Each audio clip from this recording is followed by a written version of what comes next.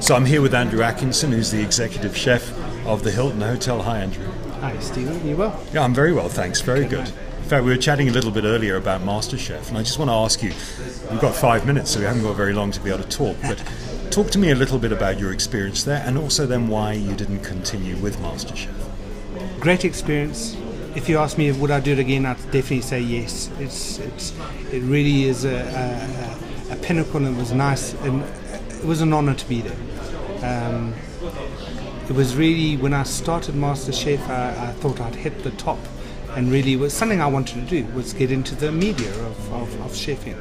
And when I went through the experience and saw where it went into TV work, the amount of work that goes into it, there's a lot of learning that you do, so it was very exciting, it was very challenging, and it helped develop me as a person in my personal capacity, and also in my chefing field, because it opened my eyes to a lot of other things that were happening. I did 2 seasons and then realized that it wasn't really benefiting me as a chef. If I had my own restaurant and I was going to have a brand of Andrew Atkinson, then it would have helped me immensely. But I wasn't. I was an exec chef from a hotel, and that doesn't build your career. That is a sideline to your career.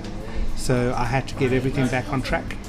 So I decided that my forte was 5-star hotels and not the publicity side. You either make a go of it and go the publicity side and become a professional chef and a celebrity chef. Like any career, there's only a handful of people that actually make it in that field. So you got to decide if you're going to be that next person to break through. I knew that it wasn't at that stage or that caliber, and the reality was I went back to doing a normal job, what the normal person does. Well, that's it. You always have struck me as a person that likes to actually work as a chef rather than just present as a chef, and I think that then that's when you then started back at the Hyatt Hotel, beautiful 5-star, and re-established that restaurant. Quite right. It was lovely going back into a hotel environment, going back and doing what I do with teams, developing people, bringing out the best in the best of their potential, bringing them forward. And the nicest thing for me, the most rewarding thing, is not an accolade of doing TV work or celebrity chef. The biggest thing for me is to see people that have actually developed and how they've developed in a team.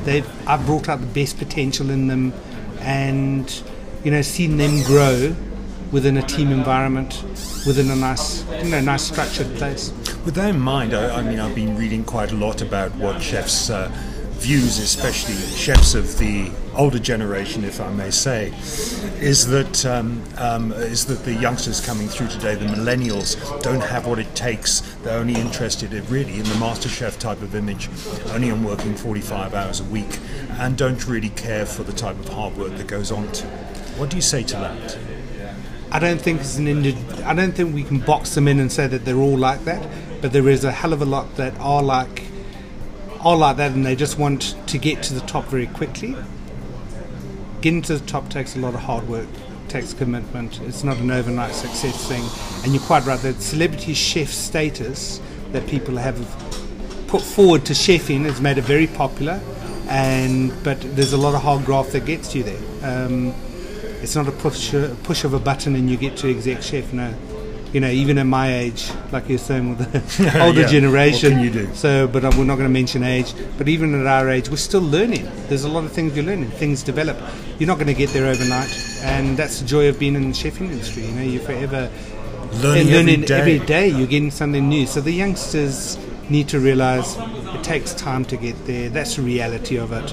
And there's a lot of them that do fall off courses, but there's a handful that are committed to doing it, and they want to work hard, and they realise after a while that they want to get ahead, and it's going to take hard graft and commitment to get there. And that's, I don't think it's specific to chefing. It's any field. It's a personal thing with each person that comes through.